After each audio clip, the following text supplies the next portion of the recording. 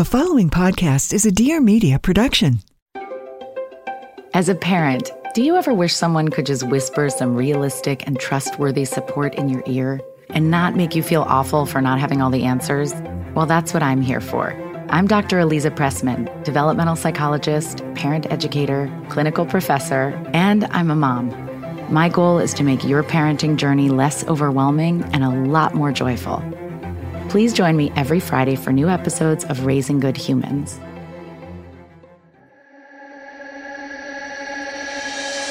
Hey guys, it's Gabi, and welcome to What's Gabi Cooking in the Wild. We got a little bit of a facelift. If you're new here, I'm Gabi. I'm the founder of What's Gabi Cooking, a best-selling author, and now a podcast host. What's Gabi Cooking in the Wild, which is the latest version of my podcast, is your one-stop shop for all your food and cooking questions. We'll be talking tips and tricks, how to store food, how to put together meals based on what's in your pantry, and more. I'm also going to be interviewing some incredible people and highlighting super cool small companies from the food world. So let's get right into it. This is What's Gabi Cooking in the Wild.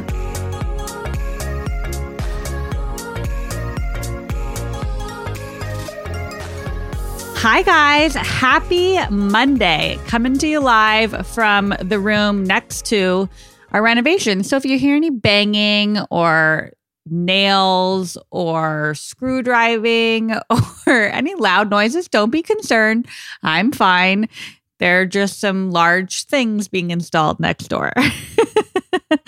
Anyways, what a weekend. Wow. We are back and ready to go this Monday morning. It is going to be a great week. I feel it. There is fall in the air. Just disregard the fact that it's almost 100 degrees in Los Angeles. We are getting into it. Today's podcast is going to be the norm. We're going through tons of questions. I'm clearing out that inbox and voicemail box of all of your guys' questions. So we're going to get down and tackle that.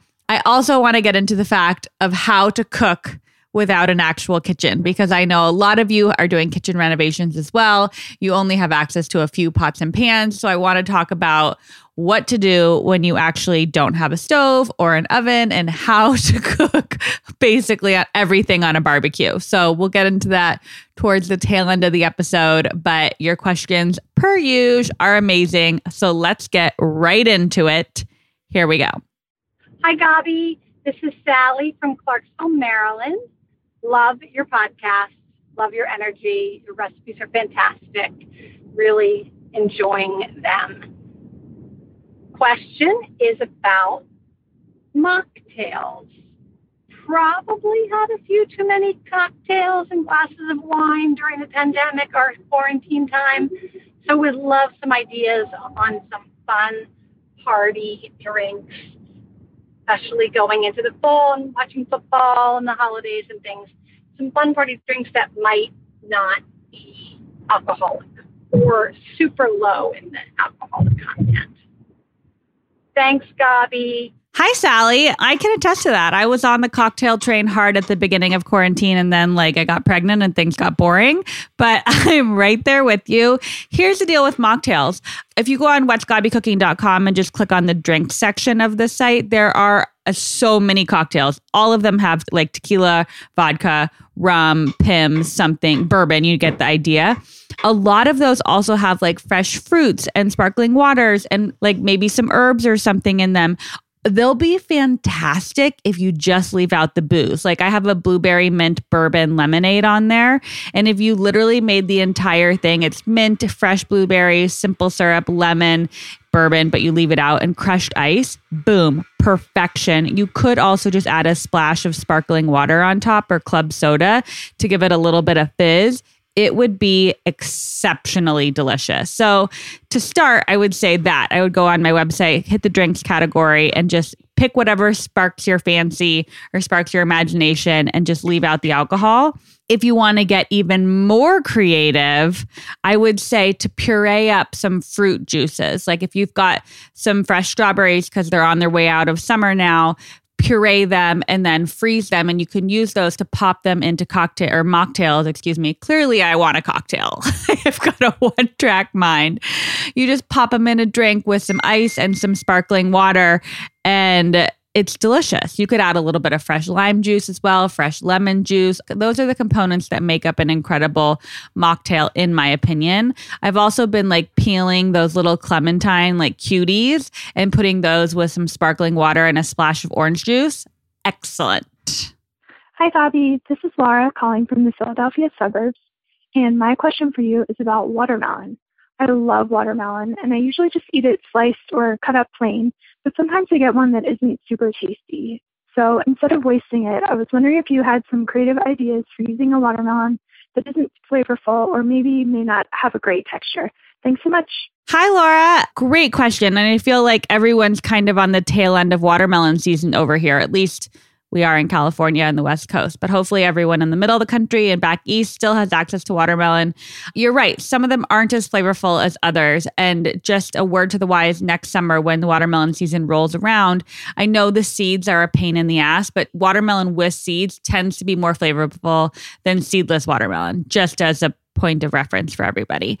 If I get a watermelon that's kind of shitty, it doesn't have like a delicious flavor, I sprinkle a little bit of salt on it. And then you could also do like a quick squeeze of lime juice or like tahini. So tahini seasoning, for those of you who've never seen it before, that's what it's called, Tajin. It's sold definitely in most Hispanic markets. Sometimes you can find it at the regular market as well. It's a seasoning salt that has like very Mexican flavors behind it. It is chili powder, lime, and a little salt. It is delicious and it will change your watermelon game. Also, side note, back to the cocktail mocktail situation. When you're making a margarita, instead of just rimming the glass with salt, if you rim it with salt mixed with tahini, your mind will be blown. Also for a Bloody Mary, you guys. Oh my God, what's my first drink going to be after I have this child?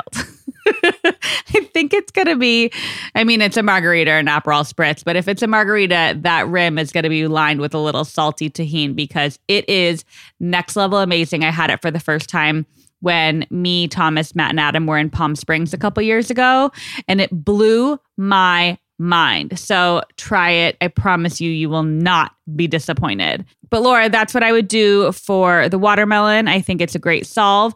The other thing you could really do is take all your watermelon, like scoop out the actual flesh of the watermelon, discard the rind, puree it and make a watermelon juice. And you can add a little honey or agave to sweeten it up a little bit. And then just serve it with a little splash of sparkling water or a little lime juice and make more mocktails that way. But I feel you. You know when you like haul a 20-pound watermelon in from the grocery store and it's just not delicious? It's very upsetting. I feel this deeply in my soul. Hi, Gabi. My name is Maggie. I'm calling from Oklahoma City. I love your blog, love your cookbooks, and you've really upped my cooking game in the past few years. So I'm so grateful for that. My question is about creme fraiche. So I bought creme fraiche and just used a few tablespoons for your banana bread pancakes. And I was wondering if you had any ideas on how to use what I have left, since it's kind of expensive and not something I buy all the time. I want to get the most of it. Thanks, Gabi. Hi, Maggie. First of all, so happy you made those pancakes. Those are delicious with little like pockets of chocolate molten deliciousness in each one of them. I might have to make them on the barbecue this weekend. Great question. So creme fraiche, it's not like thousands of dollars, guys, but it's not cheap. Like it's more expensive than a thing of sour cream. So when you get it, you want to use it. A side note, you can freeze it. I freeze little things of it all the time in like ice cube trays like we've talked about before and pop it out and just let it thaw as needed. But here are a couple ways they're not necessarily recipes that I have on What's Gabi Cooking, but things that I've done with creme fraiche to use it up in the past. You could put a healthy blob of it in some mac and cheese to make it extra creamy. You can use it instead of whipped cream over like a fruit cobbler or pie or something like that. There's actually a galette on my website that has a dollop of creme fraiche on top, and it is exceptionally delicious and a little bit different than ice cream. So it's just like a nice little surprise. You could put it on smoked salmon in bagels with like a bagel bar style. If you're being like real fancy and someone brought you caviar, it's what you should eat with caviar and potato chips. If you want to make some potatoes, like dice up some potatoes, boil them, and then drain them, stir in a dollop or two of creme fraiche into the potatoes along with some like lemon juice, salt, pepper, and herbs. That would be phenomenal. You could put it into any other kind of tomato-based pasta sauce to make it a little bit creamy. Add it to some barbecue sauce or something to make it for like a dip to make wings in it. It is exceptionally versatile and so good. Hi, Gabi. This is Sarah from Brooklyn. I wanted to start by thank you. I am loving the podcast. I recently started cooking just a couple of years ago, but I feel like by listening to this podcast, I've already learned so much more. I do have a question. Could you please give me the rundown about cooking sprays versus cooking oil? Are cooking sprays a safe alternative, or should I be choosing to use oil instead?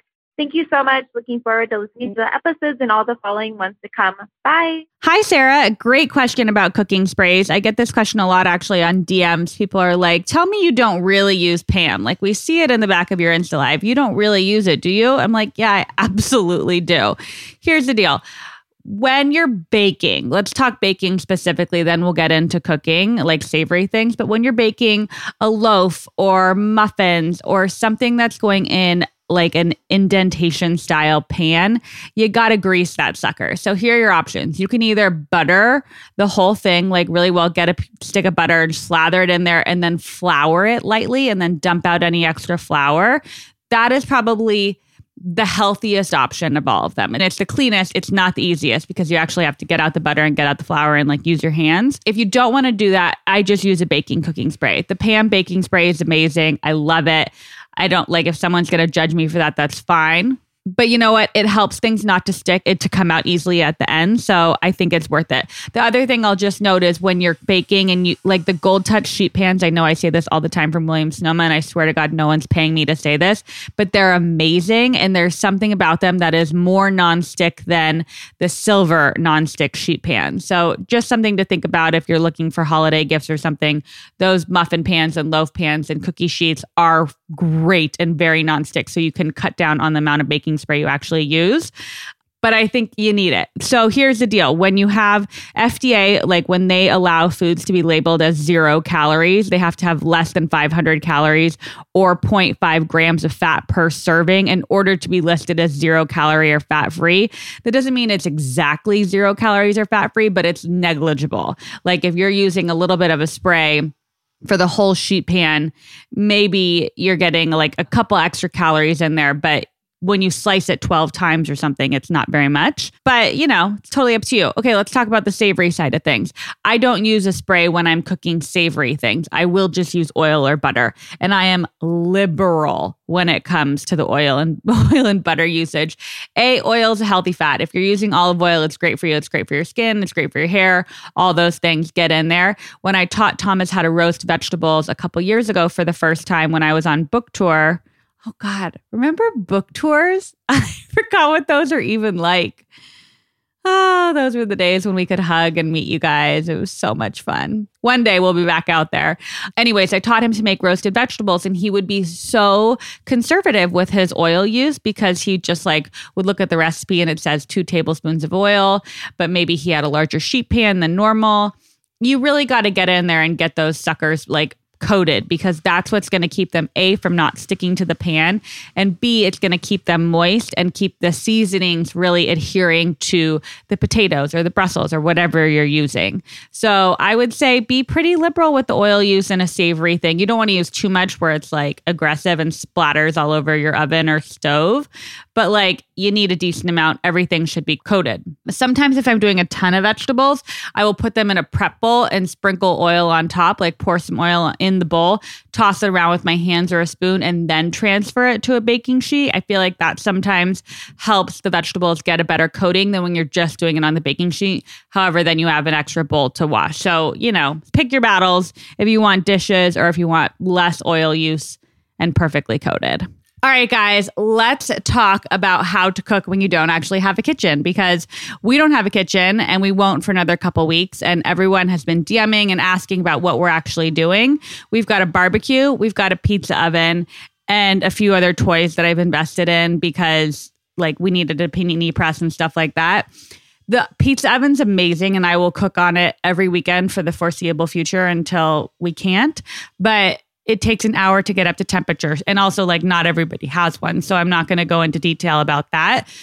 The barbecue is amazing. You can actually cook anything you want on the barbecue. I've made a quiche in there. I made banana bread in there. Here's the deal. If you are cooking without a stove, without an oven, and you've got a barbecue, you need a couple things. One, you need a pizza stone so you can have something between the grates and the heat and your food that keeps things even. And you need an internal thermometer so you can actually monitor what the temperature is inside your barbecue. So that's when I did my banana bread and pumpkin bread and everything I did last weekend. I just monitored the temperature on the barbecue to make sure it was 350 degrees. It was baked like a champ, like truly perfection. I think it baked better than our oven because the oven we previously had was kind of shitty. So the pizza stone is key for doing anything you want on the barbecue. I've made pasta on the barbecue. I've done that quiche on Insta Live a couple weeks ago on the barbecue. I'm grilling vegetables ahead of time and then I take them inside and I work them into things like quinoa and farro and things that I can do in the rice cooker. It's been a godsend. I am so obsessed. I never thought I'd cook so much on the barbecue, not during summer, but here we are. Another thing I recently got was a panini press. I had sold mine a couple years ago. A new panini press, I think it's Breville. That way I can make paninis and like grill vegetables inside if I need to in like a pinch. It's amazing. I feel like there are a lot of panini recipes coming your way. A couple other tools that have been very helpful for us are the Instant Pot, because you can saute your meat or vegetables before you like put the pressure on, basically. And that way you actually have more than just like mushy vegetables or something. It has like a little bit more oomph to it when you're cooking. So the Instant Pot, the rice cooker has been amazing. I make a big batch of rice or quinoa or something every couple days. So we have like grain bowls and I've got all the stuff we talked about this summer frozen in the freezer. I have not gotten into camp style cooking. Like I don't have a little burner to go outside yet, even though Thomas is begging me to get one. So we'll see if we ever get there. A couple other things. Let's just address the elephant in the room right now. Thomas made microwave eggs. Were they actually good? Surprisingly, you guys, they weren't bad. Here's what he did. He basically cracked 3 eggs into a bowl and then microwaved it for 30-second intervals. It was truly phenomenal. He didn't do it too much, so the eggs weren't overcooked. They were just like perfectly, not runny, but like perfectly soft. It was a soft scramble in the microwave. He saved it to his Instagram highlights if you guys would like to go check it out at What's Thomas Eating. I'm not going to lie to you, in a pinch, it worked, and I will no longer ever judge him for that. All right, that's it for this week's podcast. I hope we answered all of your questions. You guys know you can always call into the hotline if you need anything. And I will be back next Monday with a very special guest. All right, that's it for today's What's Gobby Cooking in the Wild. Be sure to tune in for new episodes on Mondays. And if you have any questions you want answered, give us a call at 1-888-338-4429 and leave me a voicemail. Or if you know a super cool small company that you want to be highlighted, let me know in the voicemail as well. Make sure you subscribe on whatever platform you're using to listen and follow along with What's Gobby Cooking on Instagram and Twitter. And for more recipes, check out my website, whatsgobbycooking.com. See you guys very soon.